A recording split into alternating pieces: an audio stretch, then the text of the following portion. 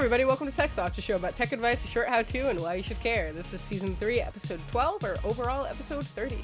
Yes, I'm Jade. I am sometimes the smart one. I'm Art. I'm sometimes the cute one. You're always the cute one. Disclaimer, we are both smart and cute. So, as we hopefully said in last episode, and I'm saying hopefully because neither I or Jade can remember if we actually said it or not. It's been like 3 weeks, This is the second episode of the storage arc. And if you did not know that this was an arc, welcome to the second episode of the storage arc. Today we're covering hard drives, but before that... For that, I have to plug our after show, which takes place on our Instagram at Tech Thoughts Podcast, where we are live every Friday at 8 p.m. ET, barring unforeseen circumstances like us forgetting, which hasn't happened in a while, so it's okay. Also for random emergencies, but it's cool. Those don't happen often. Hopefully. Or if we're not live, or if you just want to see more of us, you can also feel free to check out our website, which is, Jade? If we're not live, you should probably go dig us up. But our website is techthoughts.gay. Gay rights. And now that we've gotten that out of the way, yes, today's episode is about hard drives. Last episode, we sort of talked about all of the reasons that you might not want to get hard drives and how they're kind of antiquated and slow and old technology, but there are still valid use cases for them. So let's figure out just what kind of spinning rush you should be looking into. Ah, dang, you stole my spinning rush joke. Anyway, hard drives. Let's define them a little bit more. They are referred to as spinning rust, thanks Art, because they contain... Spinning rust parentheses derogatory. Oh, yes. They contain non-magnetic disks, which are referred to as platters, but they are coated with a magnetic material. This was once iron oxide, and that's why we say spinning rust. Okay, that makes sense. Yeah, it's not just because they're old and they spin. No, that would be too easy. Oh, no, I didn't, I'm surprised it's an actual term. I just sort of figured you were being mean to the hard drives. No, we never be mean to the hard drives, also referred to as HDDs, which kind of comes off of being a disk drive, so hard disk drive, which is similar to the previous floppy drive designation of FDD, so floppy disk drive. Get it? I didn't know that those were still... Oh yeah, no, floppy disk. Yeah, I guess that does make sense. Yeah, right? No, I never heard the word drive used in conjunction with them, I think is why that confused me. But go on. That's fair. You know how it is being a child. And you know how it is robbing the cradle. Go on. Anyway.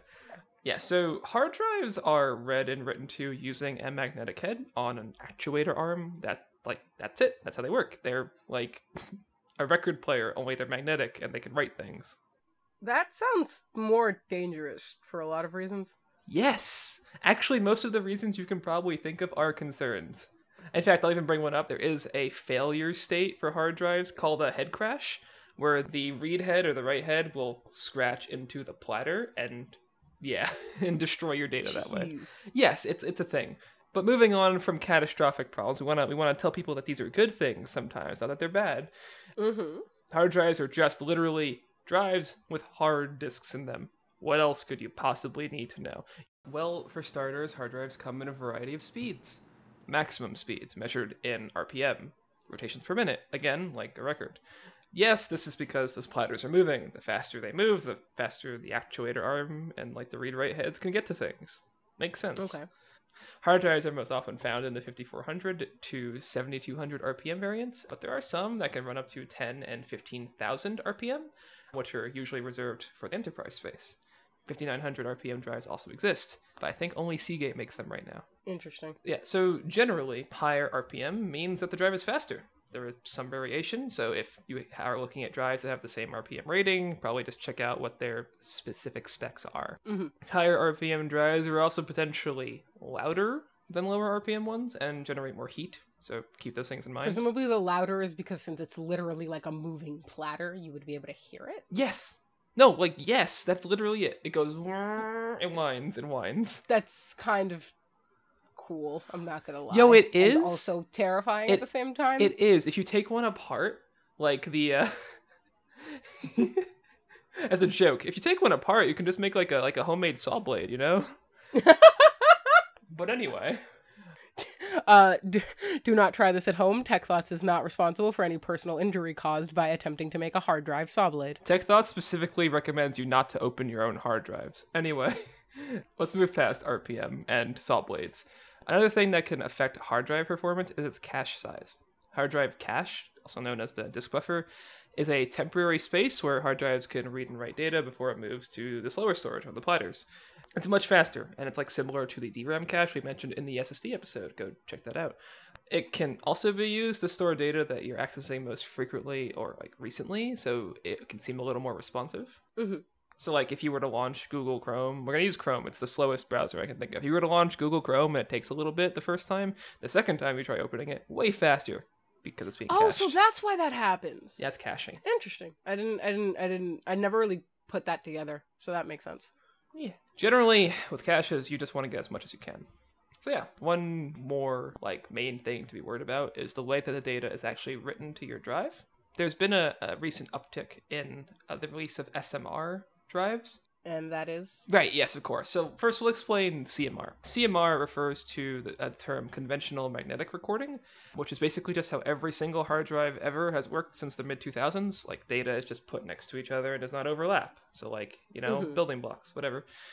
SMR is new. It stands for shingled magnetic recording. Okay. Yeah, so, like, the data tracks overlap with each other like roof shingles. So we talked about flash memories, like multi-cell equivalents last episode. So MLC, yeah, TLC, the bits TLC. and the drawers. Yes, perfect. So yeah, literally, if you want to write data to an SMR drive and like there's already data in neighboring tracks, it has to overwrite those as well. So it's slower. Yeah, that doesn't sound great. Yeah, in fact, it can be significantly worse, especially when dealing with RAID setups. Mm-hmm. As a quick aside, RAID is a redundant array of inexpensive disks. It's a way to combine drives into a form that is either faster or more reliable.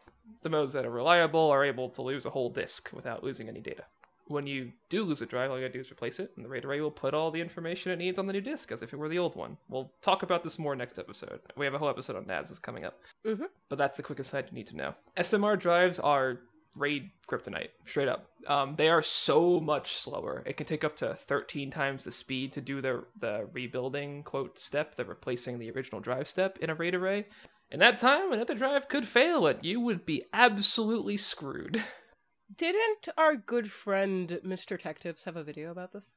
Yes, he has done an episode on it. It's from 9 months ago. So we will be linking a Linus Tech Tips video if you want to learn more about this. Cool. Actually, they were so bad that there's a class action lawsuit regarding Western Digital, one of the hard drive manufacturers, replacing their RAID/NAS specific drive line with SMR drives and not telling anyone. Oh, jeez. Yeah, isn't that wonderful? I love class action lawsuits.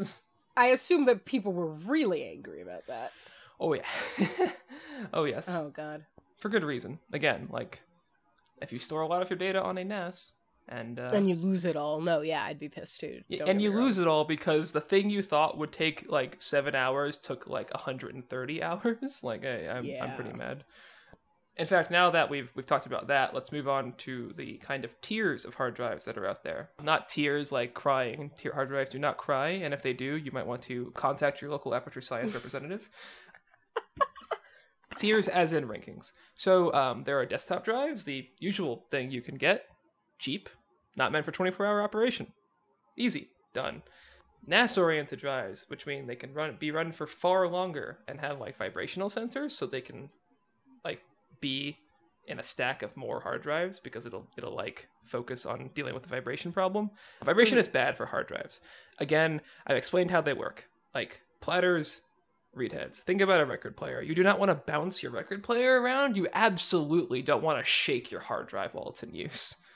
Yeah, no, that would be awful, especially considering the fact that when you shake your record player while it's playing a record, the worst thing that you might get is the needle skipping. Hopefully not your record scratching, but the needle skipping. I can't imagine that the needle skipping equivalent on a thing that holds all your data is a very good thing. Yeah, no, I would not want to shake something that holds all my data. No, thank you.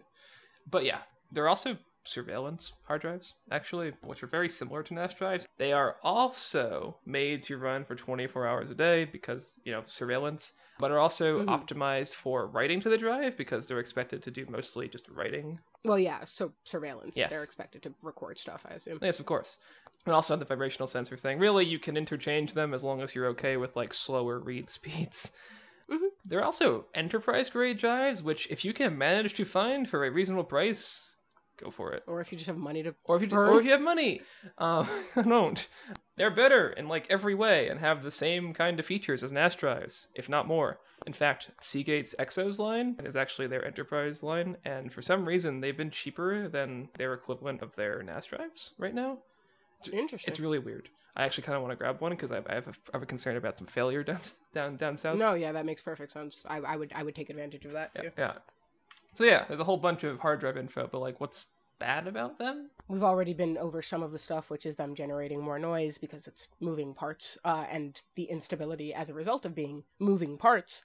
But there are some other things worth knowing, such as... Right, so hard drives use like way more power than solid state drives, again, because moving parts. They generate more noise, period. Solid state drives are dead silent. Mm-hmm. Oh, also, in general, hard drives are hard to recover data from when, say, their like microcontroller fails, a thing that lets it be a hard drive to your computer. That would make sense, yeah. Because then what are you supposed to access, really? Right. There are companies out there who do what are known as like clean room data recovery, which they can take apart your hard drive without fear of dust falling on it. Yes, dust can kill the internals of your hard drive. Do not open them. There's a reason I said that earlier, and there it is. Dust bad. Oh, okay. Good to know. Yeah. In addition to that, they're not just vulnerable to vibration, they are just generally vulnerable to shock, like dropping. Don't drop your hard drive, especially not when it's powered on. That would be really bad. And especially don't play baseball with them. They're not aerodynamic. It's not worth it. I'm imagining that, and conceptually the image of it in my head is really fun, but no, don't do it. Yeah. But despite all of this, we did say at the beginning of the episode and last episode that there are reasons for which you might want hard drives. And we do want to acknowledge some of those reasons now so that it doesn't just sound like we explained this information for no reason, since they have so many downsides. I will say that, and Jade, you can correct me if I'm wrong, I think the biggest draw of hard drives is for when you need mass storage at a cheap price. Because as we said last episode, they are cheaper than SSDs. And if you compare the price of an 8 terabyte hard drive and an 8 terabyte SSD, you would cry a little bit. Yeah. Reasons you might want a hard drive include, again, price to storage ratio. You can get way more for your buck. Believe it or not, data recovery on an SSD is harder in failure than a hard drive. That doesn't surprise me. That's fair. Actually, no, wait, it does. How? So, solid state drives are... I don't want to say they're more complicated in a way, but they are. Solid state drives have a controller on them that determine how your computer can talk to it, and then how the drive talks to the actual flash memory modules. Okay. If the controller goes bad, you have to source a new one and also tell it exactly how and where your data was stored on those chips. Oh no. Yeah, that does sound complicated. Yeah, it's... Again, this is a naive way to put it, but I don't think it's wrong. Other concerns are that SSDs do have less write tolerance than a hard drive, just because they are flash memory cells, and at some point you will, I'm gonna quote, say burn them out. Not exactly, but you know. Yeah, that's probably the easiest way to. I mean, you can think of it more like how rechargeable batteries stop being recharged. They just gain too much resistance. Yeah, okay, that makes sense. At that point, because we have like more and more multi-bit solutions for flash memory and solid state drives, that like ceiling of getting to where you've gone too far and you're getting resistance too quickly is getting closer and closer. So those are the main reasons. Yeah, generally the way I think about it is if you have a lot of just sort of very large files that you would want to chuck somewhere for a very long period of time, that's good for a hard drive. And depending on how much stuff you're trying to just store long term, you might want to consider a NAS. And that is what we're going to talk about next episode.